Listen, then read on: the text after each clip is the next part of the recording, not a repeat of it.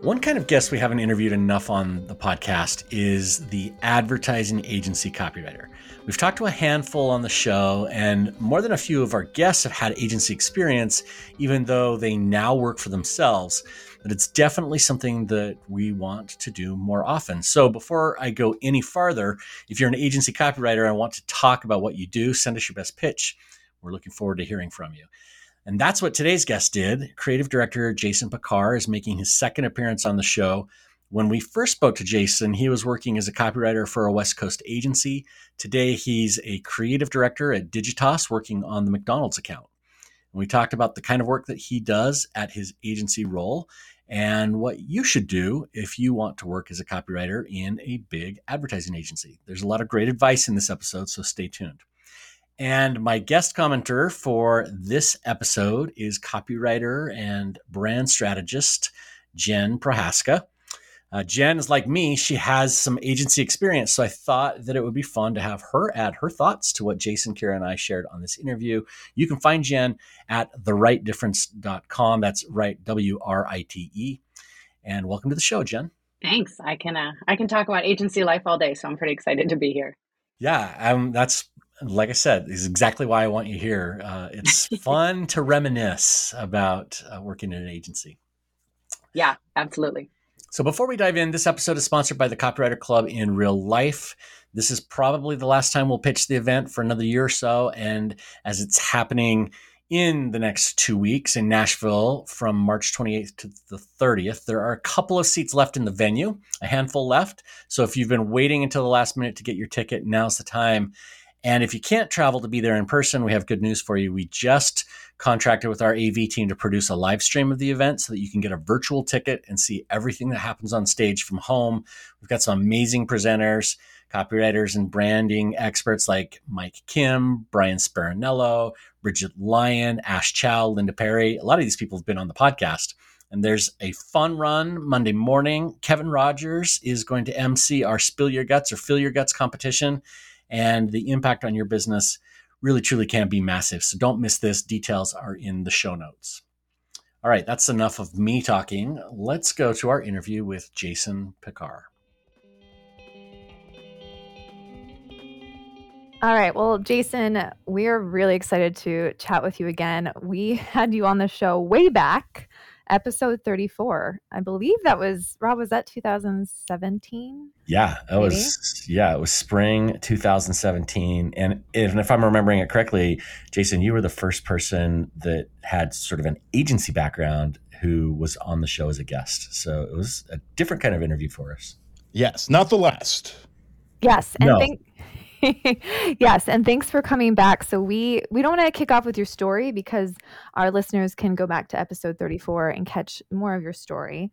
But I'd like to know, from your perspective, working in an agency, what changes have you seen over the last few years for copywriters and creative directors in our space? Oh, well, I mean, so much, right? When we were talking 4 years ago, was Musical.ly even a thing? TikTok definitely wasn't. So already there's a whole new form of media that's just so important right now.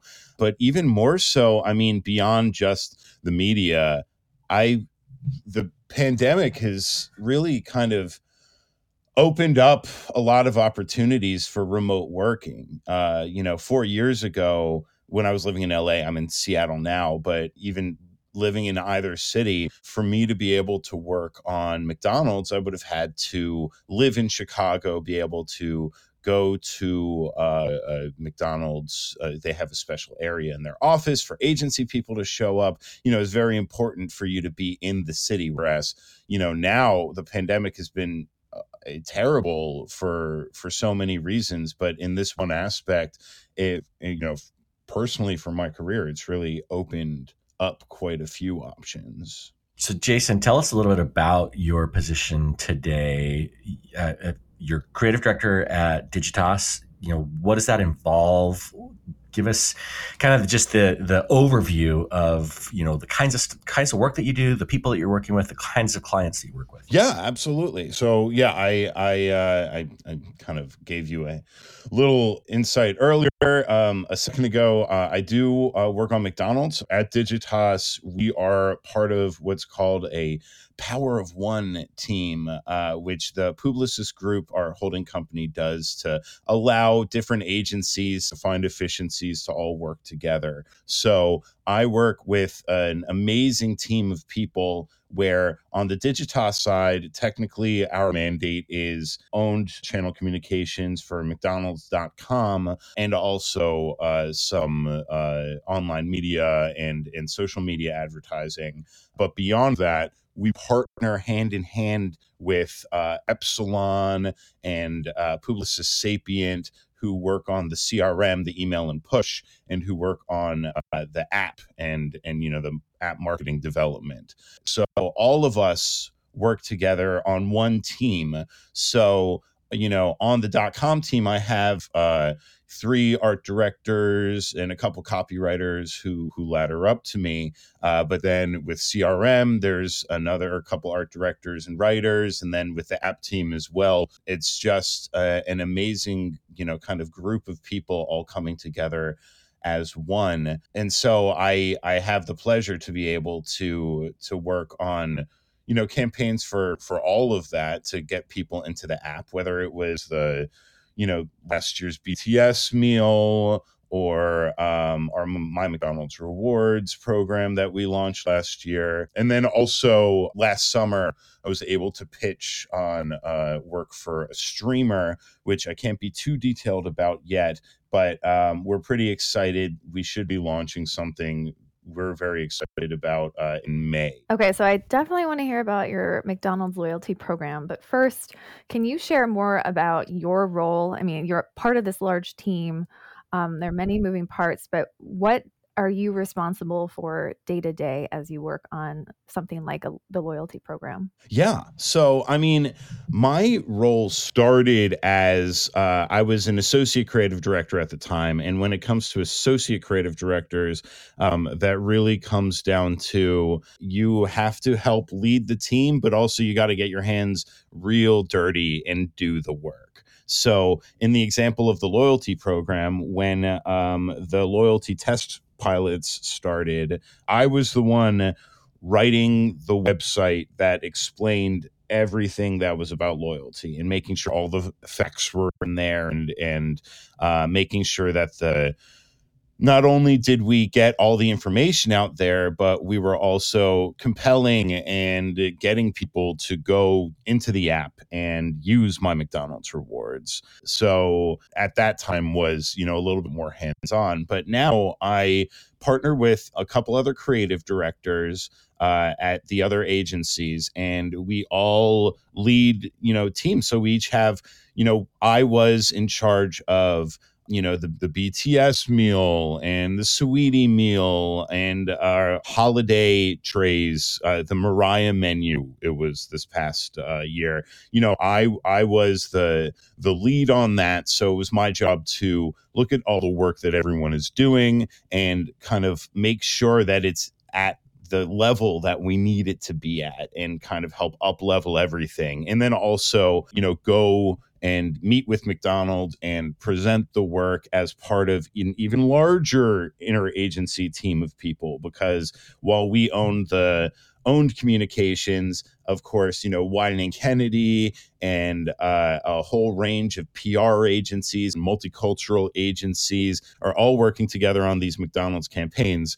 So a lot of that also is making sure that we are communicating with those agencies, getting the assets that we need, and kind of pushing what we need to get it done. So listening to you talk about this, Jason, is taking me back to my agency days, some of the bureaucracy that a lot of freelancers don't deal with.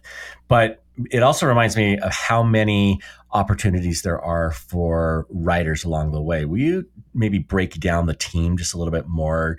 Designers, copywriters, I'm sure you've got multimedia people, but what does that team look like? And what are the various people doing as you start to conceptualize a project? Yeah. So, We have on the creative side of things, again, I have a team. There are 3 art directors who answer directly to me.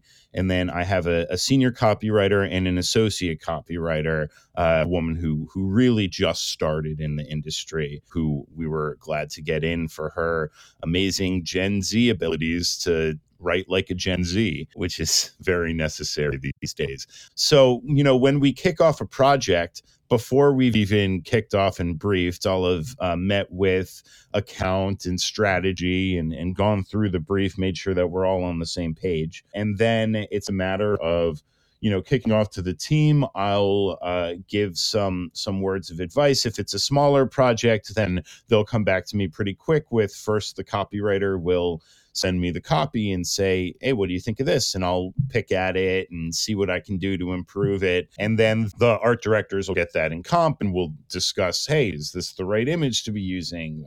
Do we like this design? How can we make this more appetizing? How can we make it more crave-worthy? And with the copywriters, we're always just trying to make sure that we're tying into some sort of truth about not just the food, but also the fandom of McDonald's, so because it's such an honor to be able to write for a brand where people really are fans of it.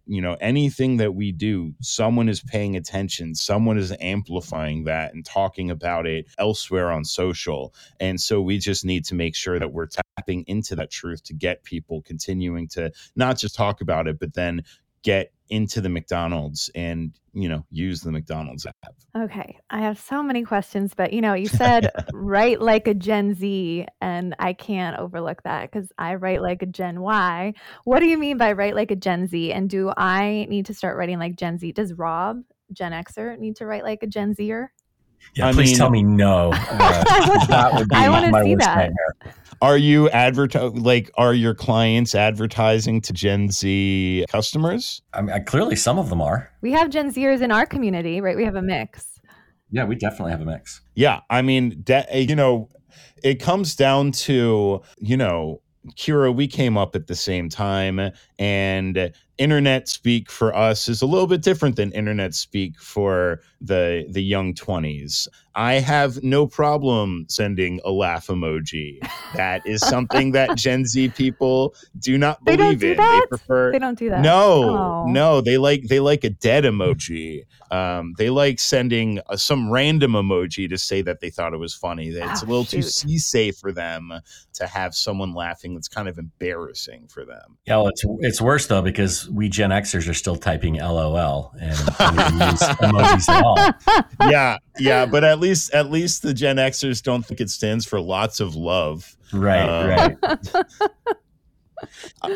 And it's not just about the generation, right? Like when hiring for this team, I try to make sure that I'm hiring as diversely as humanly possible, because we're trying to advertise to huge swaths of people who are each coming from their own community, right? So we want to make sure that we can speak to those communities and we're not ostracizing them in any ways. So, if it were a team of a bunch of Jasons who, all late 30s something Jewish dudes, that's one perspective, and that's not great, right? We want to get as many perspectives as possible. So, hiring a team where everyone is coming from some sort of different background, from some sort of different perspective is huge, because then when we're ideating on some big thing, what's a big promotion that we can do,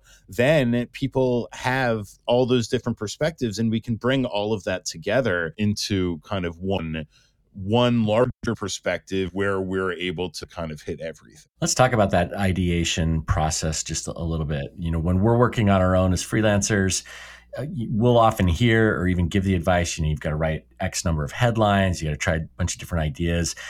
In the agency world where you're bouncing ideas around, with art directors, copywriters, whatever, it's different. But tell us about that process and how that works on your team. Yeah, absolutely. So, like I said, we start with the briefing, and then people go off. For larger concepting, we'll often host brainstorm sessions where we'll bring in not just the creatives, but also strategy, account, project management, anyone who possibly has an opinion about McDonald's on the team, which is everyone, because it's a product that's loved by many, many people. Bring everyone together and start coming up with ideas. On my last interview, I talked about how important it is to come up with as many ideas as possible and then kind of call those ideas down. And that's still my perspective. That's still the process that we take. It's just a matter of, wow, isn't it nice that I'm not the one who has to come up with every single idea. I find it much easier to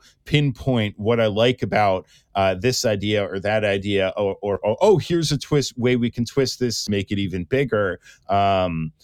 It's so nice to be able to do that where I'm not the one generating all of the ideas. There's an amazing team of people who are all coming up with ideas. And then I get to have the pleasure of just kind of taking and tweaking and challenging my writers and art directors and poking and prodding to see if we can make this idea as bulletproof as possible, as spreadable as possible, as crave-worthy as possible. I think I've said that word already a couple times. It is that kind of same process of, okay, we're all coming up with as many ideas as possible. Then a smaller group of us will kind of pull down and pinpoint more specific ideas that we like, bring them back to the team. The team that generated those ideas will expand on them unless it came from a non-creative, at which point we'll assign one of the creatives and say, oh, hey, how about you work on this and that to keep expanding that idea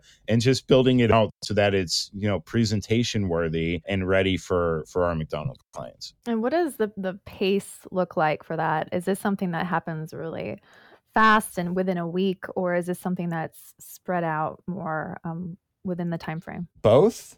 There are the projects where, we have something right now where we have to get some online ads done, and we have to get them trafficked pretty much next week, and we were kicked off on Monday. That is a little bit more rare than the projects where we actually have a couple weeks to really think through these ideas and really get some work done, and then we can turn back and bring it back to the client. They'll have some ideas. They'll have ways to challenge us because, again, I'm working with McDonald's. There's some very, very talented marketers that we're working with, and they're always ready and willing to challenge us, which, it just makes the work even better. But, that has to be built in, and nothing can be really done overnight, because then once it goes beyond our, marketing people, we have to get it to their boss, and then we have to get it to their boss's boss. Everyone's going to have ideas. Everyone's going to have different perspectives. And then when that's all done, then we have to put it through legal, who will have their own things to say about, actually, we're not allowed to say, but first a sausage McMuffin with egg, because someone has but first coffee trademarked and we don't want to get in trouble for that.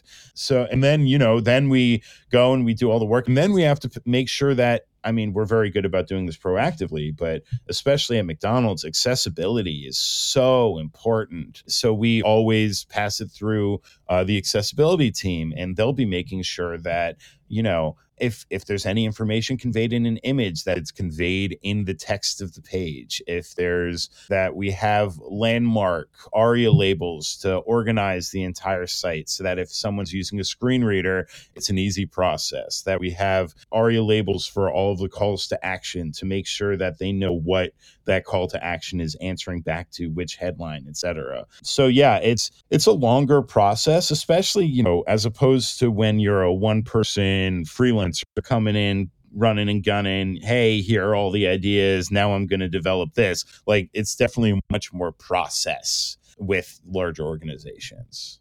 Okay, so can we talk specifically about, some of the campaigns, programs that you've put together?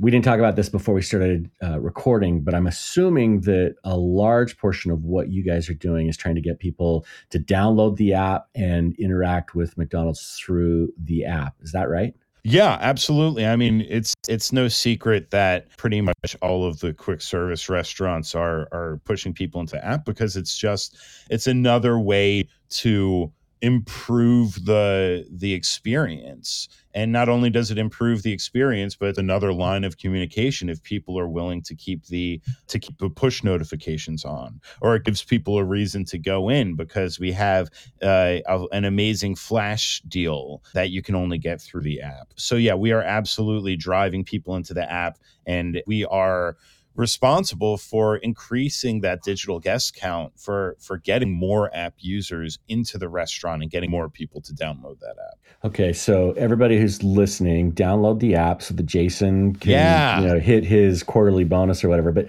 actually, it would be a huge favor to me if you went to mcdonalds.com and clicked the download app that I'm sure is on the homepage there. There you go. Would really appreciate you. Don't go straight to your app store. Go to mcdonalds.com and download the app from there. So I did it all wrong. But yeah, tell us about a campaign that you've worked on that would do this.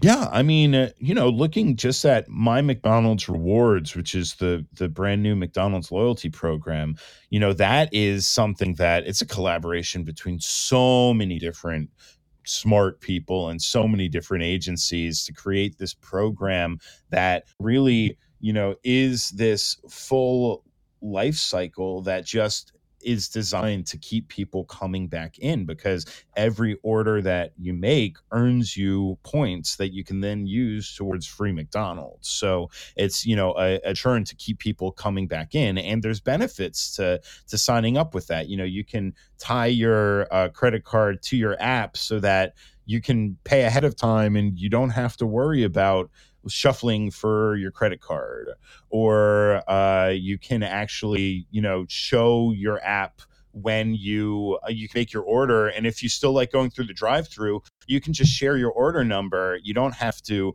there's not that question of, did they get that right? Did they hear that right? Is the screen working? Can I see what the order is? Like, no, you can see what the order is because you are the one who put it in, and you can manage that whole process. So all of that really does, drive people into giving people reasons why this app is more helpful than just simply walking into the store and making your order, because you can save your favorite order, you can customize in specific ways. There's all these different things that you can do in the app that loyalty kind of highlights, and it's kind of designed to keep people coming back and keep people happy, because who doesn't love free McDonald's? And can you talk about how the messaging has changed for McDonald's especially over the pandemic? Like, what has been really important and what has worked within the rewards program and maybe other campaigns, and specifically around the messaging? Yeah, we do a lot of testing on the website, as I'm sure many of the people listening to the podcast would be doing. There's a lot of A/B testing going on. And within those message tests, we found that for a while in the pandemic, messages that emphasize the safety of contactless payment, you can park and someone will arrive wearing a mask and gloves and offer you the food for you to take with your hands, from the tray in the bag. And that kind of safety messaging has really kind of shown through and shown to be effective in, again, getting people into the restaurant, more effective than the convenience, more effective than the price, more effective. There's the speed. Different things are effective in different ways, but that's definitely one finding that we had that I found. I mean, obviously safety is on top of people's minds, and for a very long time it was like, crucial, which also led to, people were maybe ordering McDelivery more than they might have been because they didn't want to actually be going to the restaurant. So delivery also very important in these times. So yeah, it's examples like that are just some of the things that have really been affected by the pandemic with our messaging. How do you balance the need for that direct response type language to drive use and downloads, that kind of thing, with the brand voice of McDonald's? Yeah, I mean, it's a constant back and forth, right? We're always trying to make sure that we're using, like I said, that fan language, speaking to a fan as a fan. And, you can really see that. I think Wine and Kennedy does an excellent job on the social media for McDonald's, where you can see one big thing that they did was they changed from talking about we McDonald's to talking about I person who works at McDonald's. And when there's an I person who works at McDonald's, that gives them a right to encourage people to do different things, but do it from their perspective and do it from, speaking like a normal person. And so instead of, hey, good news, McDonald's has high C again, it gives them the right to make up a fake PowerPoint presentation that they tweet to their boss. And it creates this narrative, this kind of like behind the scenes type thing, unspoken, going on at the restaurant and at the corporate level that people find compelling and people find interesting. You'll see in responses to all of the social that they do, people are responding and talking to McDonald's as if they're a friend, and they'll be jokingly calling the person bestie and things like that. And McDonald's is responding and talking to these people. And that really does make a difference in like talking like a human. So rather than kind of focusing on, okay, here's the funnel and we need to, yes, we still try and get free up there as quickly as possible because free is very powerful. There's right now at this moment in January, you can get free fries when you download the app and some points for free McDonald's later after you do your first purchase. So getting free fries now, free McDonald's later, like getting that out there is crucial. By February, it'll be free 10-piece McNuggets. If that's more your speed, you can hold off until February. But it's a tightrope, right? It's a constant challenge to push ourselves to say, okay, are we getting that? Are we using language that will get that direct response we're looking for? But also, are we speaking like normal people? Are we answering to a truth? And oftentimes we'll be called out, it feels that headline feels kind of addy. And even if it's a great headline that would go in a great print ad, we don't want to do that because we don't want people to feel advertised to. We want people to feel spoken to and seen. All right, Jen, let's cut in here and talk about what stood out from the first half of the interview. And again, because we're talking about agency life, I know you've got probably a list of stuff, but my favorite thing of agency life and the thing that I miss the most working on my own solo is, when Jason was talking about the amazing team of people he works with, like took me back, being surrounded by so many creatives, so many different people working to advance, a marketing campaign. I miss that. What about you? Yeah, absolutely. The collaboration. I'm a very collaborative writer, and I think that a lot of that comes from, starting out in that environment. I was an account manager at my first agency, so I oversaw the team and I was client facing. And, when things go wrong, you fall on that sword. And when things go right, you point at your team and you say, it's all them, right? So it's a lot of... As a creative, I remember the account managers doing that exact thing for sure. Oh, yeah. And happy to do it, truly. The team that I worked for, we did website design and development for some very high profile clients, some NFL teams, NHL teams. And this was back in the day before a lot of things were automated. So, literally somebody scored a goal and somebody sat there and put a one in a box in a content management tool. So, and if it happened at 3 a.m., then, it happened at 3 a.m. So really 24 hours a day, I was working with just some really talented people, and the ideas that people can generate, the respect that people had, and that was so evident in our discussions, even when people are tired and, whatever. I miss that a lot for sure as I work as a freelancer. Yeah, you're like I said, you're surrounded by so many creative people, and it seemed like at least half the people that were even on the account side, which is the side of the agency that's not thought of as creative. Usually, those are people who are waiting for the next opening as a designer or a copywriter to come open so that they can move over into the creative side. It's just there's just an amazing vibe at a lot of agencies, and maybe agencies get a bad rap because a lot of the creative team is spending time, on the pool table, or maybe they're smoking weed in the back room or whatever. Yeah. Like that Drinking. definitely happens, sure.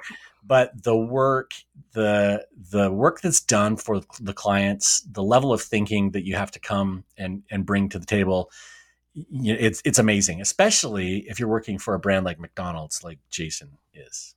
Absolutely. And the other thing I think about working on a brand like that is, there's all this pressure, like you were saying, to do right by the brand. But there's also some freedom because they come with a budget. And usually companies like that understand the creative process and understand the benefit of, hanging out, playing, shooting pool, whatever.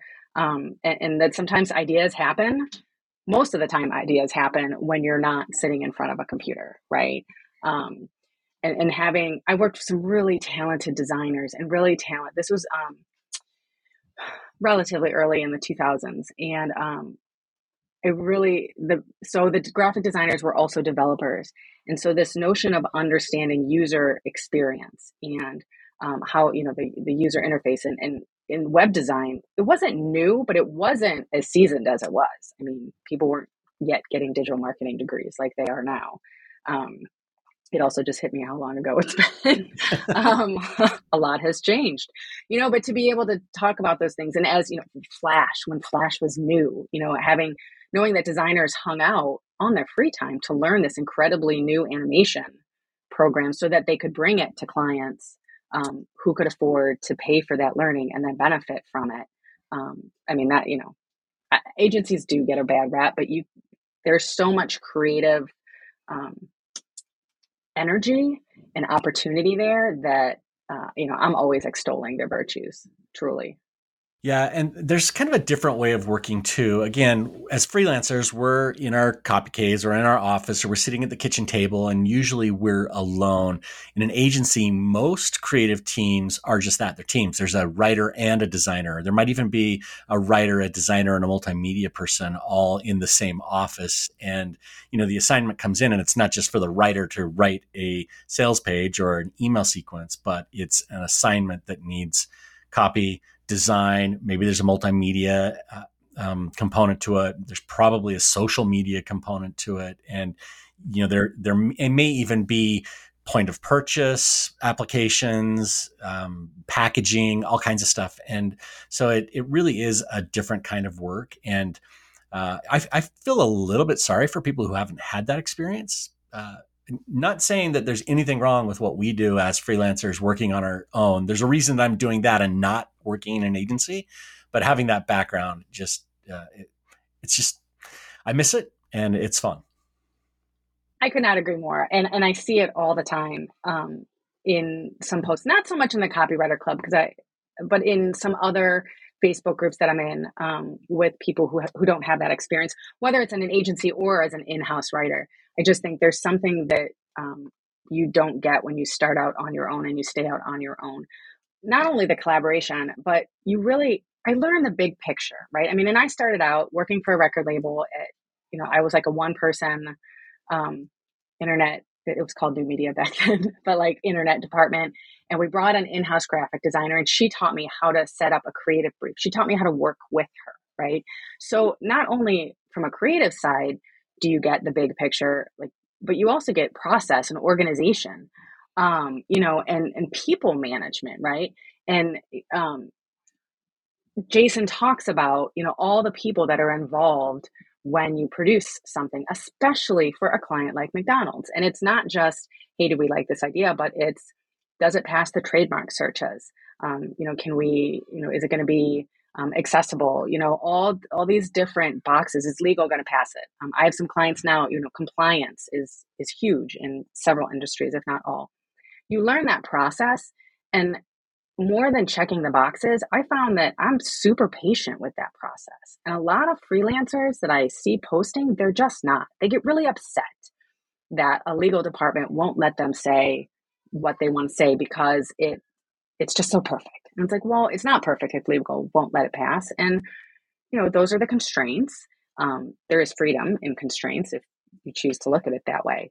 And the agency life really helps with that because, again, we keep going back to it's not just me. So I worked for Volkswagen, for instance. I wrote for Volkswagen during the emissions scandal. Oh, and if you want to talk about, that was wild. You went from being able to say just about anything to just about nothing. And because there were more of us, I had a team of writers, several designers, and then some marketing and some automotive specialists, we could say, okay, fine, we can't say that. What can we say? Like, let's bounce ideas off. Let's grab a conference room and just brainstorm. Oh, it's lunchtime. Let's order in some lunch. Oh, it's Friday afternoon. Some people might have a beer or two, and you just have that. You're not in this alone. And it's actually one of the reasons why I like the podcast and the Copywriter Club is because I can reach out and say, okay, this is my challenge, hive mind, help me out here. And even if nobody gives me, usually I don't get the answer from somebody, but I can progress my own thinking based on what people have given me. That is definitely, I think that's why agencies exist and why they'll always exist, I think, in some form or another. Yeah, that's a really good point. There are ways that we can get that teamwork, other eyes on our work, masterminds and groups like the Copywriter Club definitely help. Another thing that Jason mentioned that I really love, and this is something that I think maybe I should be doing more for my clients, but he talked about writing for fans of the brand. And especially with a brand like McDonald's, you've got people who are literally raving fans that will eat at McDonald's every day. And trying to connect with fans like that through copy, I think, is an awesome challenge and an awesome opportunity. And maybe, because I'm writing for brands that aren't big enough yet to have those kinds of fans in my own personal business, I haven't always approached my work like that. Like, oh, I should be writing for a fan. And maybe there's just a way to twist that and assume that there are people who will love this brand at some point the way that people love McDonald's. And I'm thinking like how that might change the way that I write copy for some of my clients. And honestly, I think it would make it better. Yeah, no, I love that. I hadn't thought about that, but writing for the fan, like putting that into my own copy, that's great. I love that he discusses the fans. It's like writing for Star Wars. Like no matter what Disney does with Star Wars, somebody, there's going to be the fandom will have an uproar because they are so into it that, fans almost know your brand and the story that you've told better than you, right? I love that. And that's, true brand strategy. Like that's the whole point of branding is ultimately to move your customers into that advocacy stage. I've heard some of the response, of good and bad about the McDonald's rewards program. And it happens with every rewards programs, as soon as Starbucks changes, people good and bad, like you're never going to make everybody happy. But the fact that Jason and his team were able to move the needle as much as they did, really as fast as they did during some really difficult times is credit to the team that they've built there and the processes that they've put in place. So that's super impressive. Yeah, for sure. I think about that fan of the brand thing. It's not even necessarily that you have to be a raving fan. My daughter finishes her water polo practice, and immediately after, she's like, "Can we go get a McFlurry and fries?" Right? Mm-hmm. Like it's such a part of the culture, and that's a sacred trust to be able to write for a brand like that. So I'm a little bit jealous of Jason and his team and their ability and opportunity to do that. Yeah, for sure. Actually, during the the height of the pandemic when we were sheltering in place, McDonald's was the one place where I could take my kids. We would, because you could stay in the car, you go through the drive-through. They have Happy Meals, so there was a surprise there. My kids are younger. They're well, at the time they were 2 and 6. So yeah, I mean, it's such a fabric of American, if not international culture, that to be able to produce something like they've done is, I mean, it doesn't get any better than that, right? Like that's it. That's the pinnacle. Yeah, for sure. There's one other thing that Jason mentioned that I want to touch on because I thought it was really interesting. And it got me thinking actually this last week, and that is the differences between generations and the style of writing. We kind of joked a little bit about it, how I'm Gen X. And so I would never write with emojis, at least not unironically.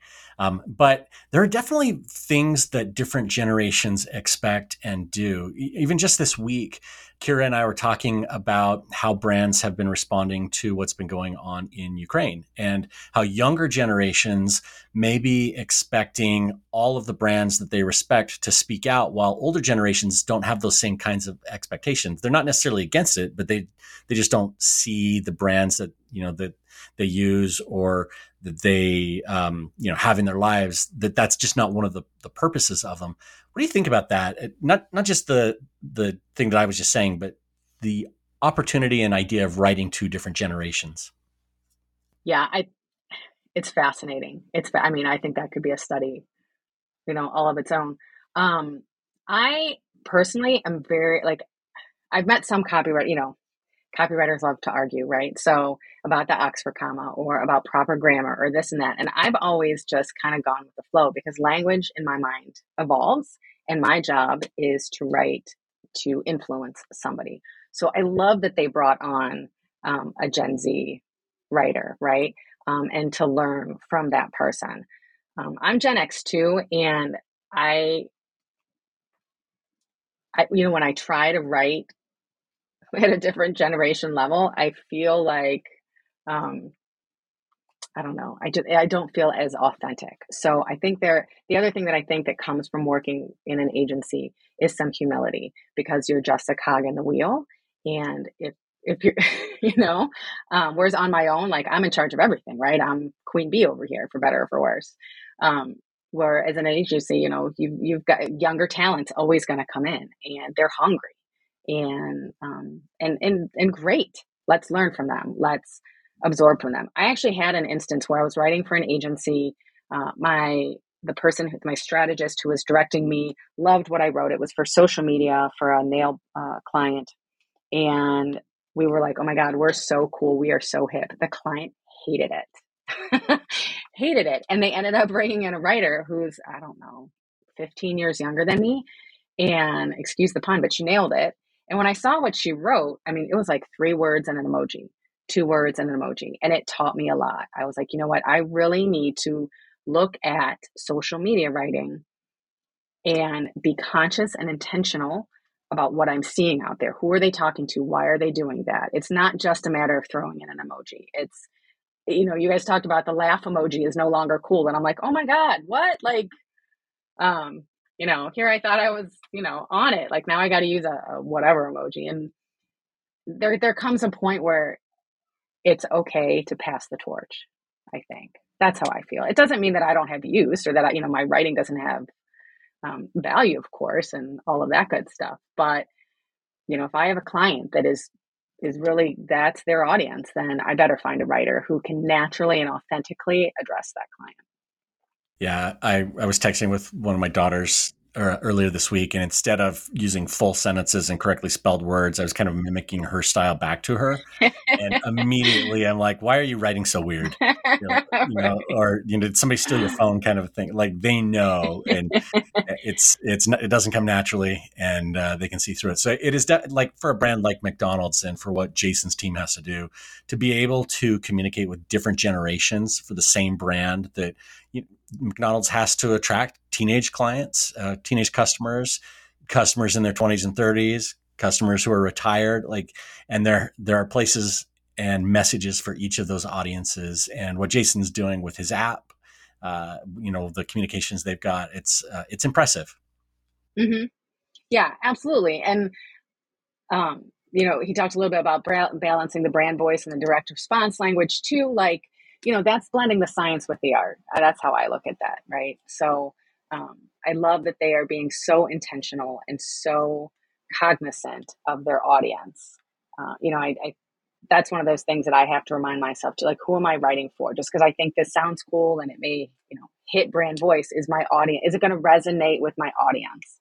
That's really all that matters. Let's jump back into the interview and hear what Jason has to say about measuring success for his team.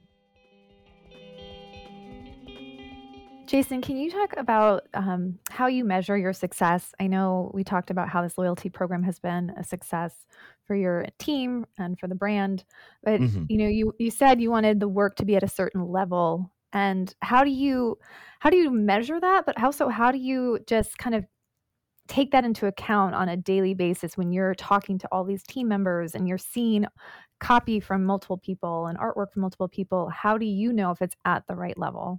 Yeah, I mean, that's a great question. And it comes down to, there's a few different levels of success, right? So there's success in the meeting where when we present something, clients really like it. And, it always makes me so happy when some of the higher level clients will hear or read something that one of my copywriters wrote, and they'll chuckle and, a comment like, oh, that's the best line I've read all day, or something like that. Like, that is a nice, like, okay, internal success. But then actual success speaks to, is this driving people into the restaurant? What are the numbers saying? Are we getting people move? So it's like with BTS, huge, what a huge band to work with. And we were able to do some really cool kind of like behind the scenes content that was only in the app. GIFs one week, and then the next week, a 360 experience. You can feel like you're in the room with BTS. What we found is that actually we thought it would drive people to the app, but it wasn't driving people to the app, even if people were huge BTS fans. The meal was driving people to the app. The deals were driving people to the app, but not necessarily content. So then we take that and we go, oh, well, that's kind of a bummer that we can't just be doing cool content with these celebrities and people want to go into the app. Okay. So then when the next meal was the Saweetie meal, we had to come up with a compelling reason to get people into the app, especially because BTS was huge. Saweetie is a great artist, but doesn't quite have the same fan base size as BTS. And so then we were able to say, okay, well, what if we did a sweepstakes? We called it the Saweetie Sweepstakes. And people, if they ordered the meal, were able to, using some new technology that we had in the app, which wasn't available beforehand, people were able to be entered into a sweepstakes for these kind of like really custom handbags that were being created with one of Saweetie's favorite handbag designers, and tickets to a performance in Vegas in October, and so it really just comes down to we're measuring everything, right? So what are the numbers saying? Because numbers don't lie. And then when it comes to, you were saying, how do I know when all of this work is coming in, what's good and what's not good? Again, it's that constant check. Is this speaking to a truth that fans have? Is it something that, is compelling? Does it, sometimes it's just, does that make me laugh? Well, let's keep it in the consideration set and bring it to the client. I think that answered everything. I feel like I just keep like going and just like I'm tangenting while doing this. That's what good creatives do, right? That's how you get to the answer. So I'm curious, Jason, especially since you've been at Digitas, what's your favorite piece of work or the campaign that you're most proud of? I mean, gosh, like I've spoken about my McDonald's rewards a couple times, but that really that increased people using the app like 5x. which is crazy. You know, there's been, I think we're nearing or might have just passed like 1 billion points that people have earned. So that's like a lot of people getting, you know, going into the app and getting that done. And that's a program that, you know, I was able to touch upon, but, you know, the people at Publicis Sapient have been working on for years to develop and the functions of that and what is the psychology that brings people back into the app. So I'm proud of that. But I think personally, my favorite campaign that I've gotten to work on, you know, in this position is it was such an honor and a pleasure to be able to work on the Mariah menu. There's no thinking of the holiday season without thinking of Mariah's All I Want for Christmas Is You. Because I got to work on that campaign, I was listening to that starting in, you know, September, October. It was listening the holiday season. Never too It's early. never too early. It's never too early. The holiday season is truly extended. I'm a Mariah between Thanksgiving and New Year's guy, I think. So technically, Mariah's season starts on November 1st. She does a post that gets people excited about the holiday season, gets shared like crazy. Yeah, and it was like to be able to understand Mariah's social strategy around the holidays is fascinating, right? To have this glimpse into this is what the celebrities are doing. This is how they maintain their fan base and how they get people keep themselves top of mind.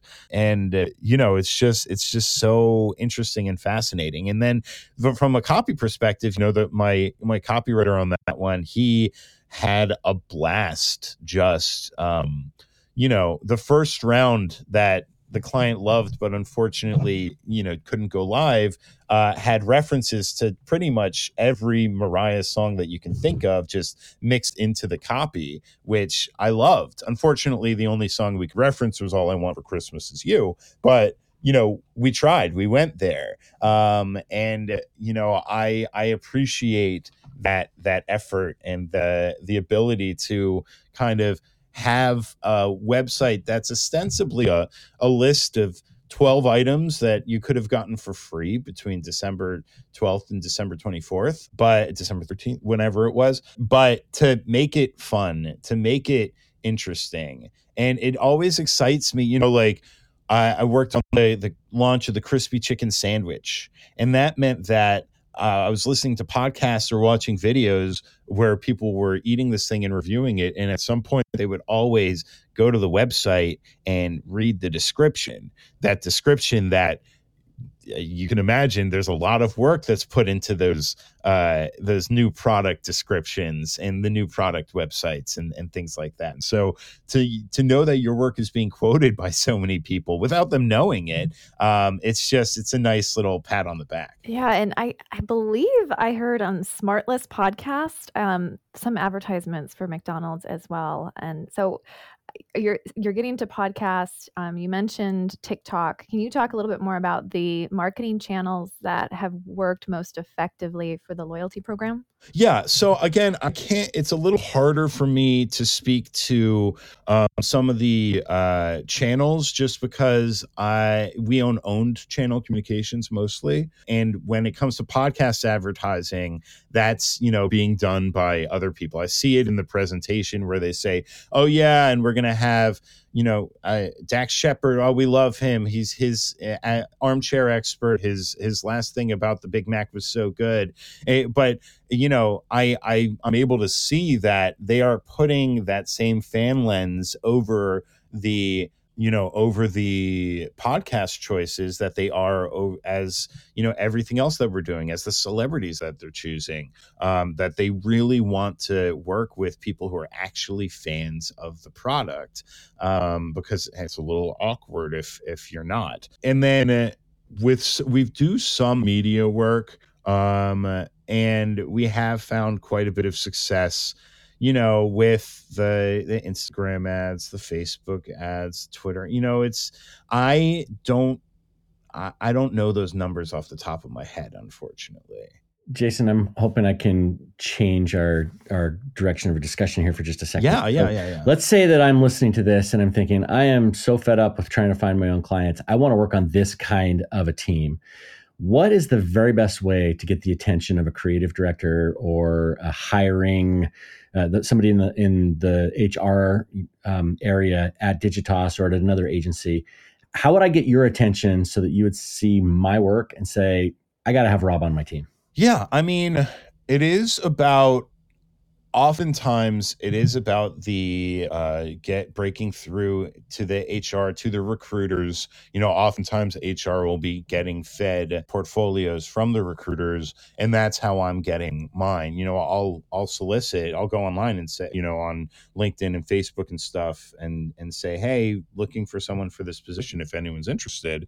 But it really is about, once I get that portfolio and I'm looking at the spec work, first of all, I want to make sure that you can write in a wide variety of tones.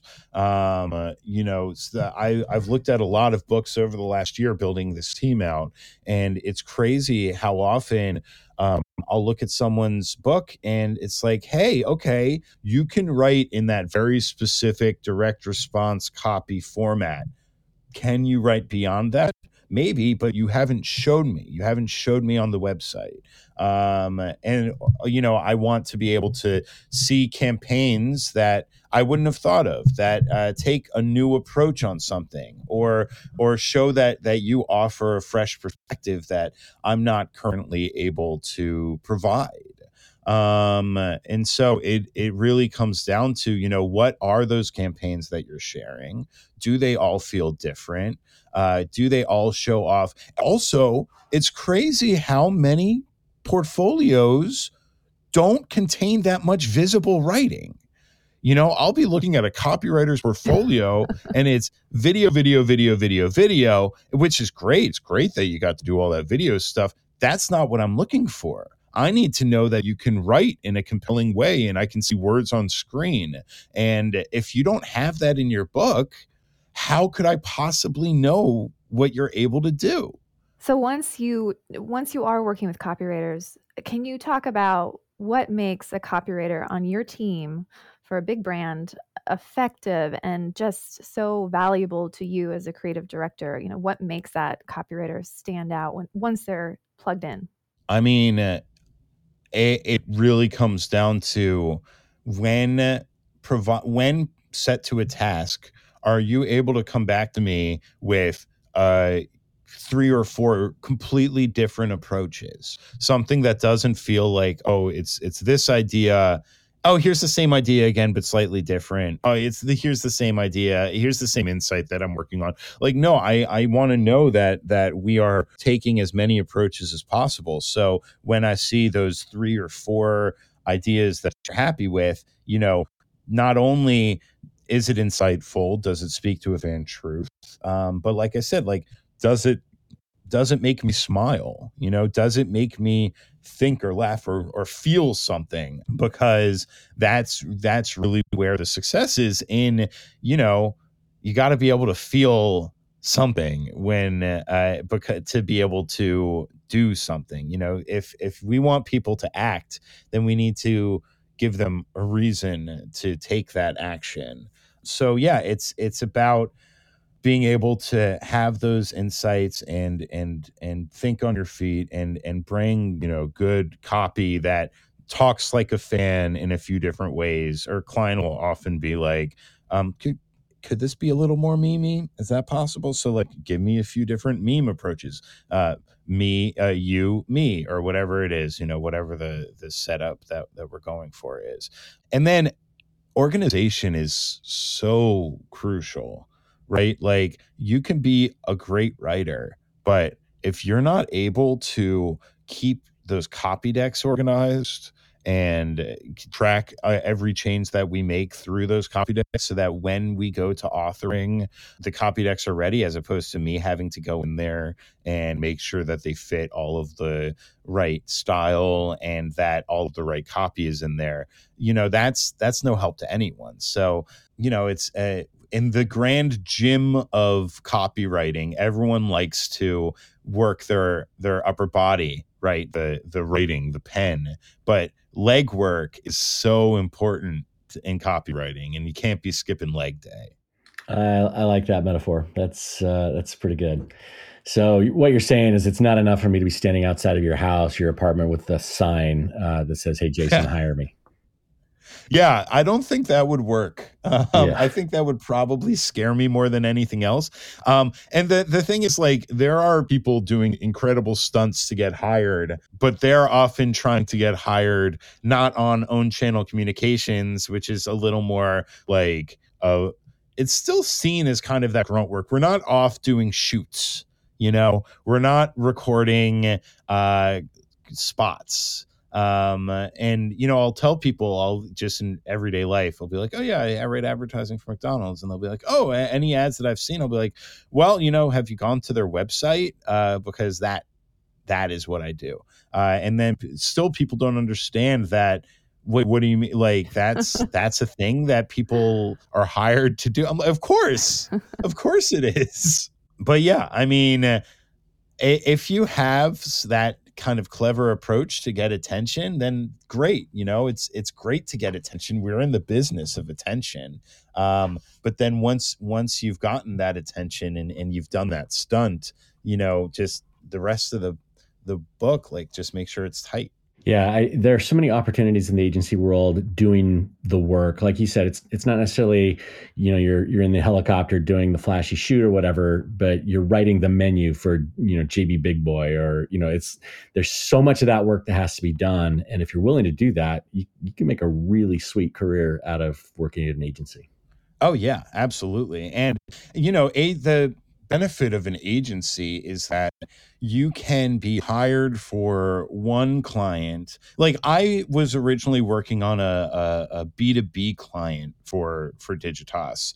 And when it was time for me to move on from that client, I was worried, but I really, again, like, lucked out, because there was this need for some leadership on the McDonald's team. The creative who had been leading it was much, much, much more senior than I. And she was really kind of a hybrid account creative person who was dealing with McDonald's execs on very high level on a day-to-day basis. So she didn't want to be, getting her hands dirty with copy decks every day. She just needed someone to get in there and make all the work better and make sure the client saw how good the work was when we go in the first time, so they don't feel like they're constantly, pushing for something that we're not able to provide. So, that team, and I've learned so much being on this team. And when you're a freelancer, you get a chance to learn a lot about, whatever specific thing that you're writing about, which is great. But even with that, like, to be able to have all these people around, a million different kinds of strategists and, super smart people of all kinds, all coming together, that it really is such a great learning experience as well, especially with something like the Publicis Power of One, because, otherwise I would be just focused on the website, when actually I get to have insight into the CRM world, into, what the user experience within the app and their priorities, and just everyone, all these smart people working together. It's a beautiful thing. Well, Jason, I know our time is almost up with you, and I have so many more questions, but my last question, we've asked this before on the show: what does the future of copywriting look like to you? Where do you see the opportunities for copywriters moving forward? I mean, the future of copywriting really is, and I'm sure so many people listening right now feel this, it comes down to that flexibility that the remote working allows us to do, that ability to be able to, pop in and work on whatever client needs it from wherever you are, so that you can bring that expertise even if you're not within a 5-mile radius of whatever the company is. So it's about that flexibility, and that's something, again, like I keep coming back to Publicis, but Publicis has done a very smart thing because they've created something called Marcel, which is an AI supported backend that lets people, if you're working in any Publicis agency, you can see other opportunities within any other Publicis agency, and you're fed them. So if it's a gig is a shorter term thing, or you can pick up a job, and you can still be working for the same agency, but also doing work for that other agency. Right at the beginning of the pandemic, I was able to do that. I was able to help out an agency, ARC Chicago, with a Dixie Plates campaign that they needed help for, because they had planned for this big party-based media that then when the pandemic started, no one was going to parties. It just didn't make sense anymore. So they needed to do a real quick turn on that one. And again, like if not for the technology that we have today, wouldn't have been able to work on that because I don't live in Chicago. Yeah, that's awesome. Like Kira said, lots of other questions. We want to be respectful of your time, so we're gonna have to bring you back for a third episode at some point in the future, Jason. But yes, thank you so much. Let's talk in May when we launch the thing for the streamer that I'm working on. There you go. Yeah, that'll be the perfect opportunity. If somebody wants to follow you, not hang out in front of your house, all stalker-like, but just find out more about you, follow you, where would they go, Jason? Yeah, I mean, you can follow me at Jason Pickar, Pickar, spelled like I assume it's spelled in the episode description. I'm on Twitter. I'm on Instagram. I'm on all the things. I'm around. You can see me in the Copywriter Club community on occasion, chiming in that Facebook group y'all have. A LinkedIn, if you have more businessy questions, I'm always happy to provide advice, or there have been many times where I've even just a young creative will message me and ask me to look at their book and give my perspective, and I'm happy to do that because if I can help someone get into the business, then who knows, 10 years from now, whatever they're up to, maybe we're able to link up and work together. And that's, such a pleasure. Well, Jason, thank you. This has been incredible. And just to see, where you were episode 34 of our show, and then just where things are today and where they'll be next time we chat with you. Thank you for sharing so much with us and the community. Yeah, absolutely. That's the end of our interview with Jason Pickar. But before we wrap up, let's talk about a couple more things that stood out. Jen, I'm going to let you go first this time from the second half of the interview. What stood out to you? One of the other benefits, and Jason talked about this, of working at an agency with a client who, with a nice, healthy budget, who understands the entire process, is measurement, right? I mean, there are so many things that we learn about as freelancers, and we all talk about, well, is it working? Is it converting? What are the numbers? What are the analytics? Who's, heat maps? There's all these awesome tools out there for us, but a lot of them get expensive fast, and an agency can invest that kind of money in those tools. And the team then gets access to them and can say, listen, this actually worked. I've always loved digital marketing because it can be tested. But little old me sitting here, I have to really be judicious about how I'm testing things and what software tools I can afford. So being in that environment and learning and being able to say, yeah, not only did I work for McDonald's, but, I increased it by, millions and billions of points or whatever. I mean, and then the client obviously celebrates and appreciates that. And ultimately you're keeping that client happy with the agency. The agency appreciates that. It's a win-win for everybody. So that's one of those things that when he started talking about, I kind of looked off into the distance and was like, oh, measurement.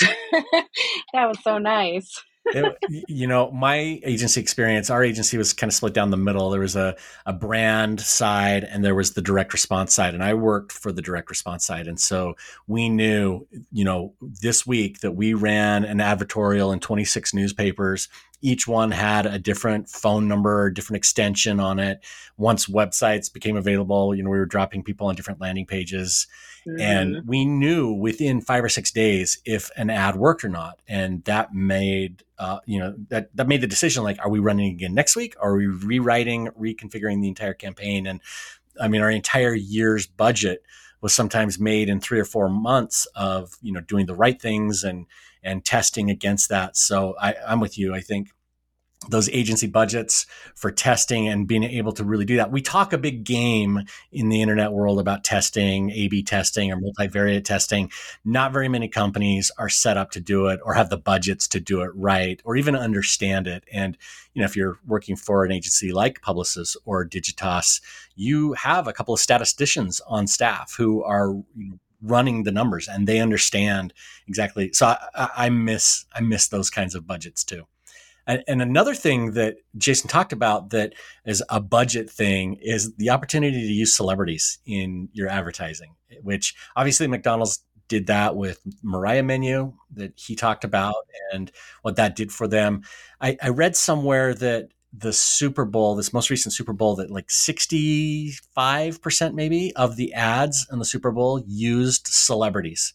And it's kind of interesting because sometimes you would joke that you use a celebrity when you don't have an idea, big enough to make the campaign work, because big ideas are really hard. But if you can get the right celebrity that connects with the right audience or for the right timing, like with Mariah and Christmas, because of, how connected they are, it can just work. Yeah, absolutely. And it's funny because I remember when the celebrity meals started coming out at McDonald's, and I heard about their sales going up and everything. And I just thought, how genius is that? I mean, it's super simple and we need super simple as a people. I mean, as human beings, we want our messages to be super simple. And it's a way to align with general interests. And the fact that companies, brands like McDonald's have been able to continuously stay relevant and on trend, not only in their offerings, but in their pop culture. I mean, McDonald's is relevance. Yeah. Yeah, exactly. I mean, it's never out of style. I mean, from a case study standpoint, like, again, that's to me is the pinnacle. Yeah, I agree. And there are so many cultural moments that great brands have used in the past, when Michael Jackson set his hair on fire for Pepsi, for instance, it's like still famous 30 years later. And yeah, it's a cool thing that, again, only the biggest agencies tend to be able to do, or the biggest brands, because they have those kinds of budgets. Let's also talk a little bit about what Jason shared about getting the attention of a creative director or the HR department at an agency, because I think this is really important. Again, I think a lot of people would like to work at agencies. In fact, you even mentioned that there's always this steady flow of new talent coming into agencies. And he specifically mentioned some things that I think are worth repeating. Number one, being able to write in a variety of tones and styles, and that might be writing to different generations. But also to come up with fresh perspectives, things that the person who's already working on the brand hasn't already thought of. And I think that is a huge challenge, because when you spend your weeks 24/7 thinking about all the ideas that you can use on a brand, having somebody come in with something new and surprising and fresh is not as easy as it might seem. No, not at all. Even when you've got brainstorming meetings, I've been in meetings where we're all just sitting there looking at each other like, we can't think of anything new. But the likelihood that a new idea comes out of a brainstorm, obviously, the more people, different perspectives, like not just a bunch of copywriters, like, pull in that statistician, they're going to think of things from a different perspective. Pull in somebody else who hasn't been brainstorming with you for the last 2 months. Everybody can contribute.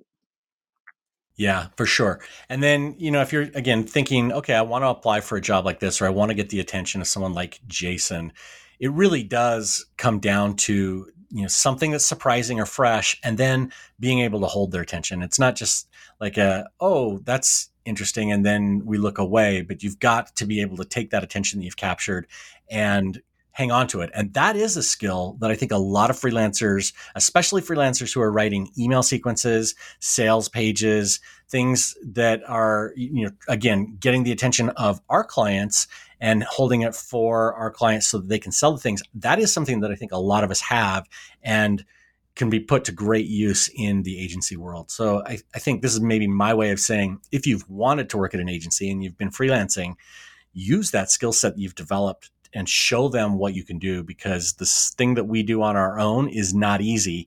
And while it's a little bit different, it's valuable in an agency setting as well. Yeah, absolutely. And it can't go wrong. I mean, if you decide, I think the hardest thing is starting out as a full-time employee and then deciding to go freelance. I mean, that's super scary. That's this huge risk. Whereas if you're already freelance, I mean, to go work for somebody, to go get, a couple years experience in an agency, knowing that, you may jump back out into freelance, like you've already done the risky things. So now it's just more, education and experience for your freelance business. Yeah, for sure. So Jason talked about some of the big wins that he had. Jen, I'm curious, what was your biggest agency win? I don't know that I have like the biggest agency win. Although when I was working for the digital agency, there were several, like I mentioned, professional sports teams. And I looked at the owner of the agency, and it was a smaller agency, so we had access to him, and he was a great mentor. And I was like, I want to be the account manager for all the sports teams. And he just kind of looked at me and gave me like this smile, like he knew I could do it.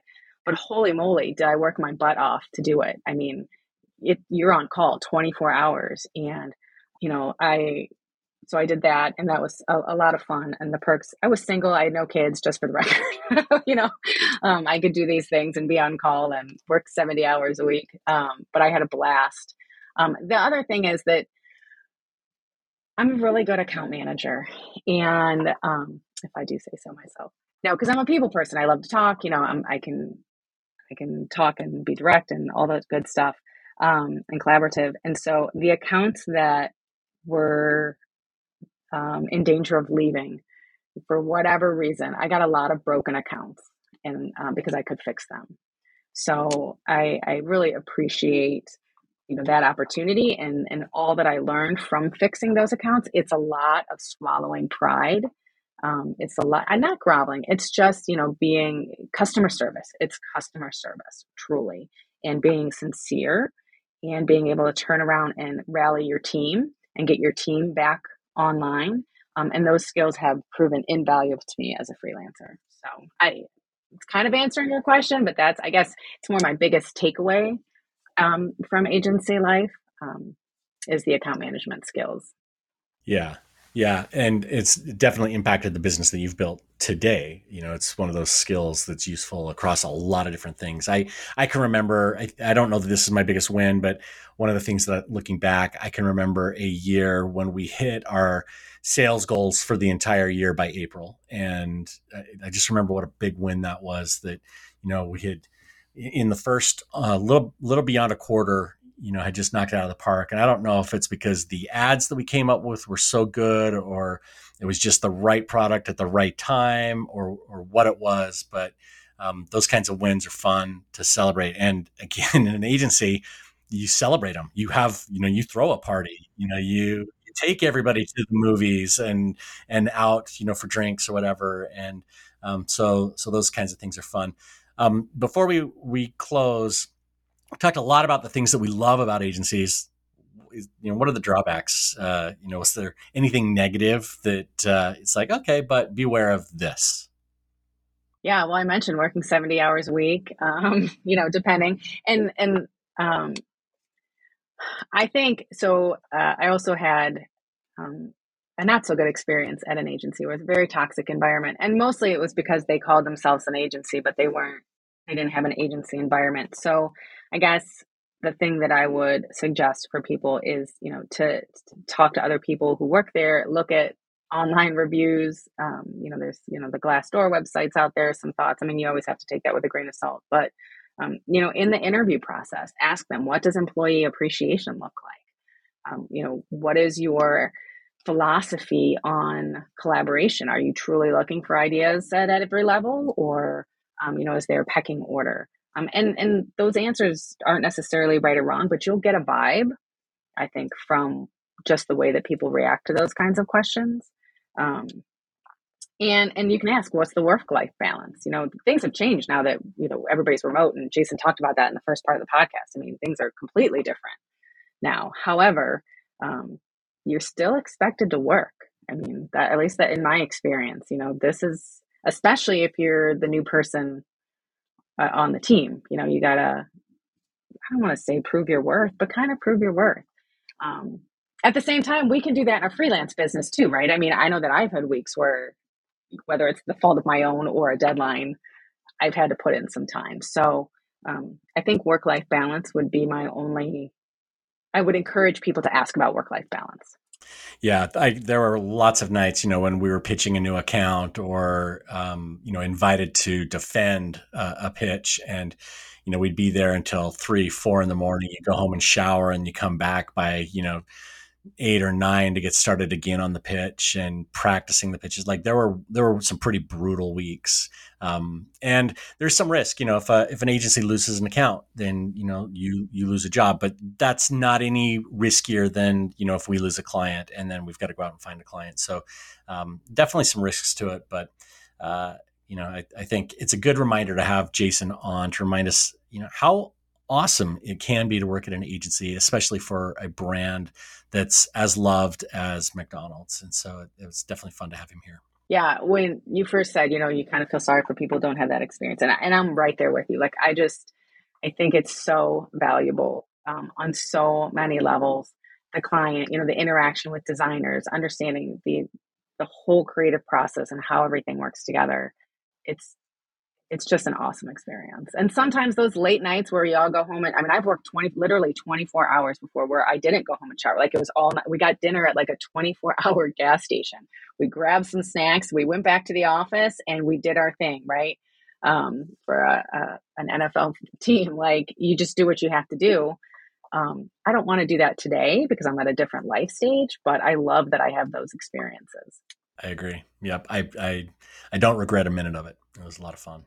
The only other thing that Jason said that I want to point out, because I just loved it. It was my favorite line in the whole podcast. He said, "We want people to feel spoken to and seen."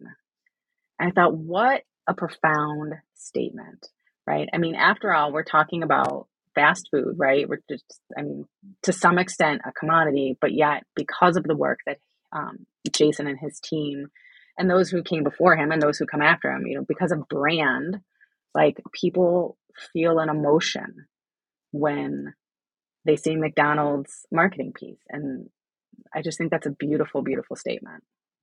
Yeah, I agree. I think the idea, there's research out there that has shown that when people think about a brand that they love, they're using the same part of their brain that they use when they think about friends and family.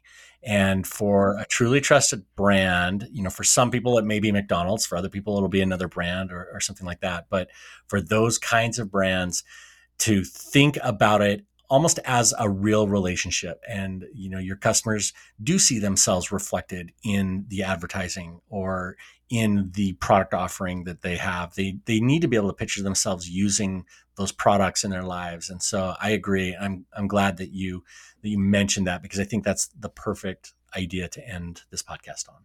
That's the end of this episode of the Copywriter Club podcast. The intro music was composed by copywriter and songwriter Addison Rice. The outro was composed by copywriter and songwriter David Muntner. If you liked what you've heard, leave a review on Apple Podcasts or share this episode with someone you know who'll like it. And if you want to listen to another episode about agencies, check out episode 115 with Luke Sullivan about the ins and outs of agency life. Luke, of course, wrote the famous book, Hey Whipple. Or check out episode 198 with Sam Paulin about working at a copywriting only agency. That was a really interesting discussion. And if you want to listen to Jason's first Copywriter Club podcast episode, that was episode number 34. We'll link to it in the show notes. And if you want to grow your network, grow your business, grow your copywriting skills, then consider joining us in Nashville for this year's TCC IRL. Again, the link is in the show notes. And if you can't make it to Nashville, there is a virtual ticket. So make sure that you get that. I want to thank you, Jen, for joining me for the commentary on this episode. And thank everyone for listening. We will see you next week. Copywriters coming together to help the world write better copy and make more money. Kira and Rob's Copywriters Club.